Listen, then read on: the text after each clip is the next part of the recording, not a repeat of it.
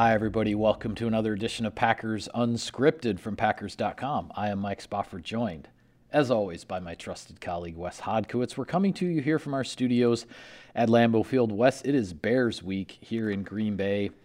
The Packers will be at Soldier Field in Chicago on Sunday, a noon Central Time kickoff for the first of two meetings in 2021 between these two rivals, longtime rivals. And there's a lot on the line here, Wes, for an early season game. The Packers are 4-1. The Bears are 3-2. Yeah. So Green Bay can take a two-game lead on the rest of the NFC North with a victory, or the Bears can tie things up with a victory over the Packers to make both teams 4-2. So far, Chicago, they took a couple on the chin from the Rams and the Browns, two pretty good teams, but they've also chalked up victories over the Bengals, the Lions, and most recently the Raiders, where we saw that Chicago defense really seem to be hitting its stride. The Chicago defense, I think, it's funny how this goes, Mike. The years change. The coaches occasionally change. There's different quarterbacks. As long as I've basically been an adult, Chicago's had some really good defenses. And that is very much the case this year. We shoot a lot of videos here. We do a lot of content for Packers.com. But I'm not going to sit here and just try to parrot them. I'm going to talk about what Larry McGarren talked about on our Three Things video that we taped just before this. This is, without a doubt, the best defense Green Bay has seen pound for pound at all three levels. But what impresses me the most is the consistency across the board. It's not just one thing that they do particularly well. As a unit, they're executing in all major categories. Now, certainly the sacks are what jump off the page. Yeah, for sure. A sure. number of years ago, Ryan Pace made his, quintessential move, the highlight reel move, getting Khalil Mack. Mack again off to a 5-sack season this year. But Robert Quinn was a really interesting acquisition for him. Quinn has been around for a long time now, and he's been one of these guys that can have years where he has 3 sacks, he can have 10 sacks. Yeah. He's obviously appearing to be on one of those 10-sack type seasons right now, 4.5 to this point, 18 for the bunch. They have good guys in the defensive interior. Roquan Smith is elite. Now also in that conversation with Fred Warner and these guys as far as the best middle linebacker in the game. Green Bay has their work cut out for them. Offensively, a lot of question marks right now for the Bears. Defensively, this team's going to compete with basically everyone. Yeah, it's interesting. When you look statistically at this Bears defense, there are a lot of similarities in terms of the stats, the numbers, where they rank compared to the Bengals defense, which the Packers just faced. I think what sets this Chicago defense apart a little bit from the Cincinnati defense is the big names and the big-time playmakers. When you're talking about Khalil Mack, Robert Quinn, Roquan Smith in the middle of the defense, Eddie Jackson, safety on the back end, who's made a ton of big game-changing type of plays throughout his career. This is an experienced unit, and even as much as some of the names change here and there on the Bears defense, they always seem to have a core of 4 or 5 or 6 guys that have been together for some certain period of time, and that's why they're able to maintain a certain level of consistency with how they play defense. And a lot of it is at the linebacker position, Mike. I remember a number of years ago, I want to say maybe it was 2015, I know I was still at the Press-Gazette, Danny Trevathan, when they went out and signed both him and Jarrell Freeman, those were 2 big marquee guys that they were sort of rebuilding their defense with Vic Fangio going in there. Now, Freeman didn't work out. Trevathan absolutely did. I mean, every single year we're talking about him. But then they've augmented it, as you mentioned, with Roquan Smith, a sideline-to-sideline linebacker, a guy that has 100 of, tackles every single season, is making plays, is constantly around the football. They kind of had a little bit of a transitional period at the cornerback position, but you've seen that sort of solidify itself now over the past year as well. And the fact of the matter is, Mike, when you have an overall unit that can defend the run well, it's going to open up the rest of the field for your playmakers. Eddie Jackson has been in kind of an interesting spot since Adrian Amos left, but he seems to be settled down a little bit more now as well. It's a 4-quarter battle with the Bears every time you see them, and for the Green Bay Packers, after having some really solid offensive performances, I know it didn't maybe translate as much to the scoreboard, but 466 total yards of offense last week. This is going to be a real test for that unit, and seeing exactly what they can do against one of the NFL's truly elite defenses. Yeah, I think the Packers certainly liked the way they moved the ball up and down the field against Cincinnati's defense. It is a matter of translating that now against another formidable defense, but finish more of those drives with points, get in the red zone, and finish with some touchdowns. And the Packers feel like they can be in a good position against a defense like this. On the flip side of things, Justin Fields is the big story for the Chicago Bears offense, right? They traded up in the draft to select him in the first round. We all knew that Andy Dalton was a temporary placeholder. We didn't know how long it would last. He ended up getting hurt fairly early in the season. So this is Justin Fields' offense now. And, you know, he took his lumps against the Cleveland Browns, sacked whatever it was 8 or 9 times, I think, in that game. The Bears, I believe they ended up changing play callers after that, or they've made some changes within the offensive coaching staff. And you're starting to see the growth and the progress from Fields that you would expect from a high first-round draft pick like that. They're dealing with David Montgomery, their number one running back, being injured right now, but Damian Williams has stepped in. He looked pretty good against the Raiders last week from what I saw. This is an offense that doesn't want to put everything on Justin Fields, but the defenses that play against Chicago want to try to put as much on Justin Fields as you can, because that's the formula against young quarterbacks, right? Is to make those guys, put those guys in situations that maybe they haven't faced before and try to force the 1 or 2 mistakes that can change a game. Well, the big line that really came out during the preseason was Fields saying that, you know, nothing's really too big for him. He feels like the game wasn't too fast. But I think you're seeing those first couple times he's been on the field, there is a different flow of a game. There is a lot different variables when you're facing, you know, NFL caliber defenses with playmakers, you know, strewn throughout.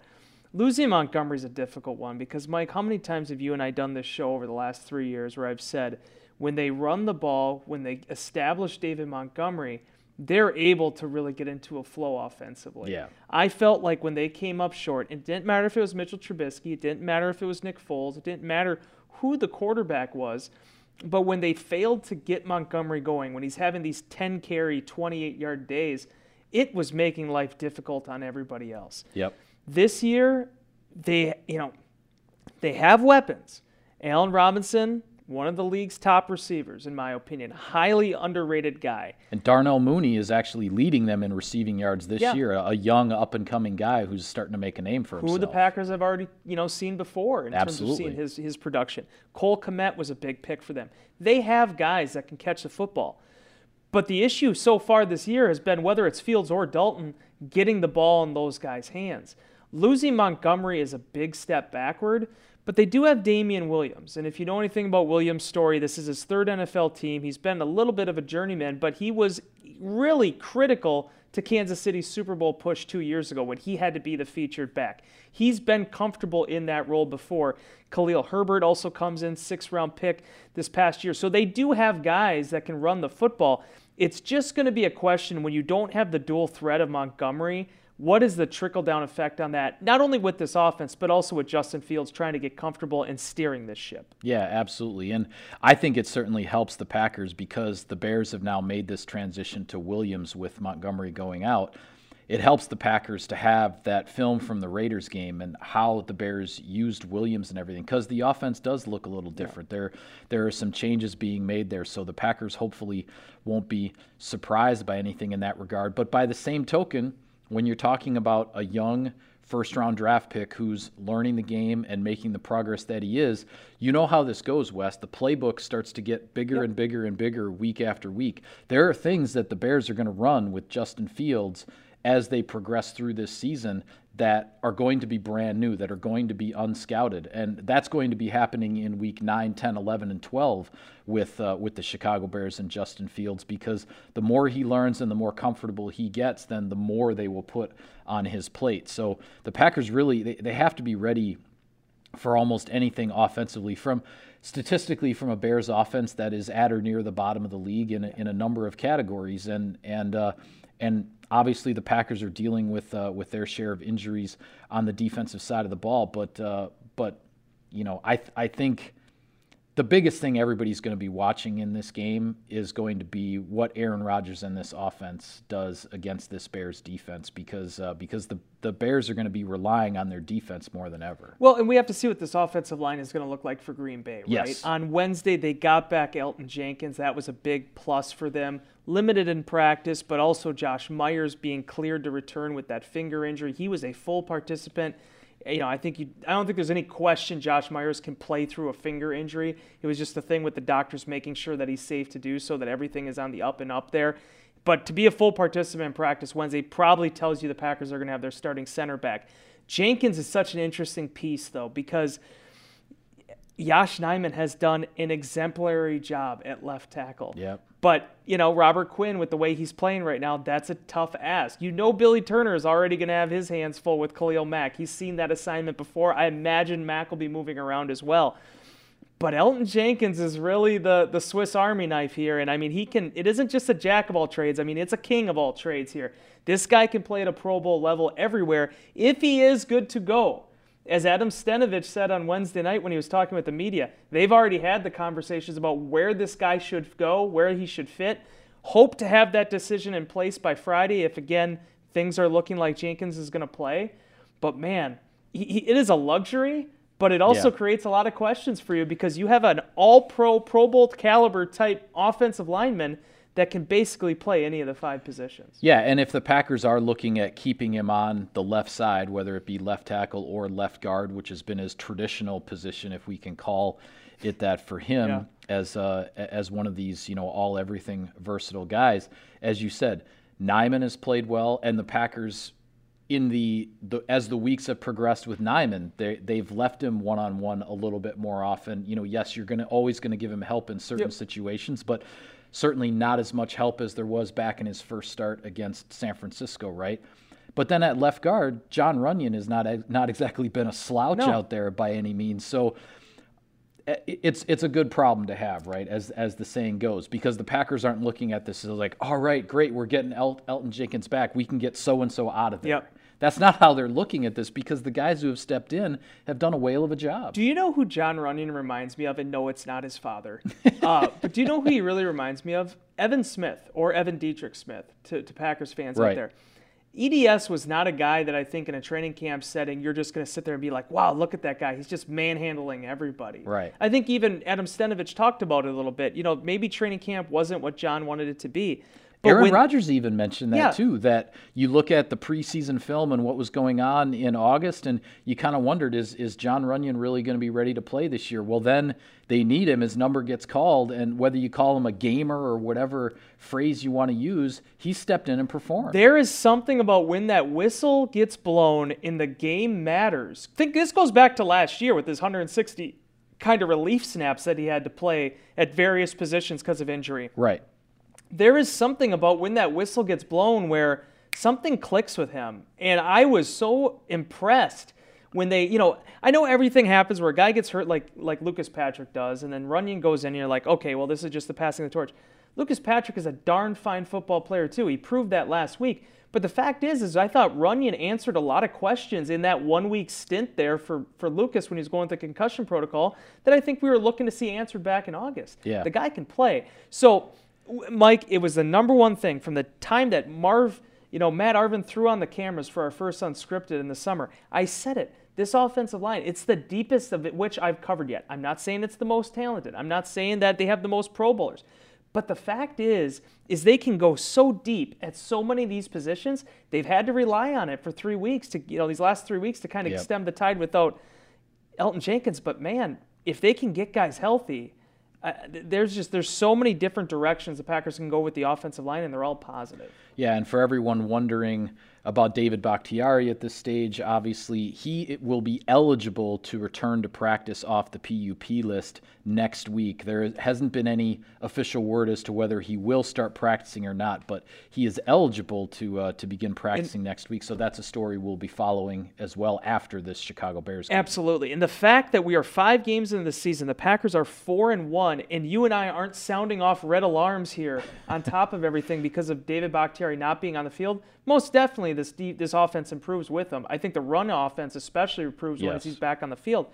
But they've been able to do this without Bakhtiari. They did it they got to an NFC Championship game without him last year, and to be able to be 4-1 at this point, man, that's just such an incredible testament to Stenavich, Luke Butkus, and the job that those guys have done to be able to get them this far. Yeah, no question about it. Well, I want to get to some keys to victory here, but a little bit of sponsor business, Wes. Sirius XM NFL Radio delivers hard-hitting analysis and up-to-the-minute NFL news that true football fanatics need 24/7, 365. And at Cousin Subs, we have something for everyone, like our Wisconsin cheese curds, mac and cheese, golden fries, and creamy shakes, all paired with your favorite sub or sub in a bowl. Cousin Subs, we believe in better.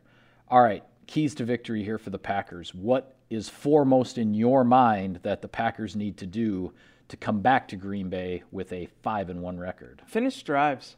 I mean, it really, to me, is that simple. 466 total yards of offense against the Bengals defense last week. A really good, versatile, deep Bengals defense. Yeah. They were able to do so many big, explosive things in that game, but it's just a matter of getting inside the 20 and being able to get back into the end zone. Yep. And they showed that they can do it. I mean, the back shoulder fade, which looked to be kind of a run solution there, kind of an adjustment that they made for Rodgers and Devontae to do that single coverage, the only receiver really out on a route on that play. It shows you that everything is on the table for them. It's just a matter of executing it. And then secondary, I want to just mention, I mean, the Packers being able to establish the run the way they did. I know it still wasn't picture perfect. I know they have higher aspirations, especially, just in those first down situations, being able to get 4 or 5 yards again, more manageable second and third downs. But the variance that they're using right now with Aaron Jones and A.J. Dillon, this is the recipe, Mike. I mean, I think it makes Dillon better. I think he's showing that he's ready for a bigger role. Yep. But at the same time, you also have a guy like Aaron Jones who becomes that much more really destructive, I feel, when he's able to kind of have someone playing off him that has such a different contrasting style. I go back to that 57-yard run that he had in last week. Von Bell made the right call. He had the gap open, that B gap, and Aaron Jones just made a miss. And when you're seeing different looks like that throughout the course of the game, and now you're seeing the power of Dillon, and now you're seeing the finesse and the slashing ability of Aaron Jones, that's difficult to diagnose when you're not seeing it down after down after down. 188 total yards of offense a week after coming off 196 yards of total offense.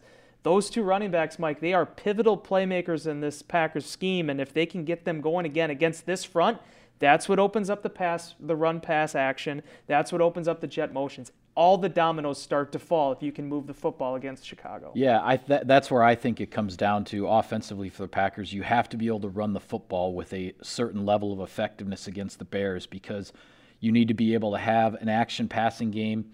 You need to be able to keep that defense honest and honor the run. Because if you turn this into a straight drop-back passing game, the league-leading 18 sacks, the 9.5 sacks that Quinn and Mack have combined for so far, that's where you get in trouble because they know they can just come after you in a straight drop-back game. On the other side of things, I think as much as Packer fans want to see, Preston Smith and Rashawn Gary and Kenny Clark and these guys, start racking up sacks like the Bears have been doing, this is not the game you necessarily do that. Aside from the statistics from Justin Fields in the Cleveland game, this is about containing this young man, right? It's, yes, you rush to pressure to contain, but not necessarily to sack, because if you get out of your rush lane, if you get a little bit too creative, then he has that escape lane and he can make you pay with his legs. And the Packers need to stop the run, put as much of this game on Justin Fields, like I said before,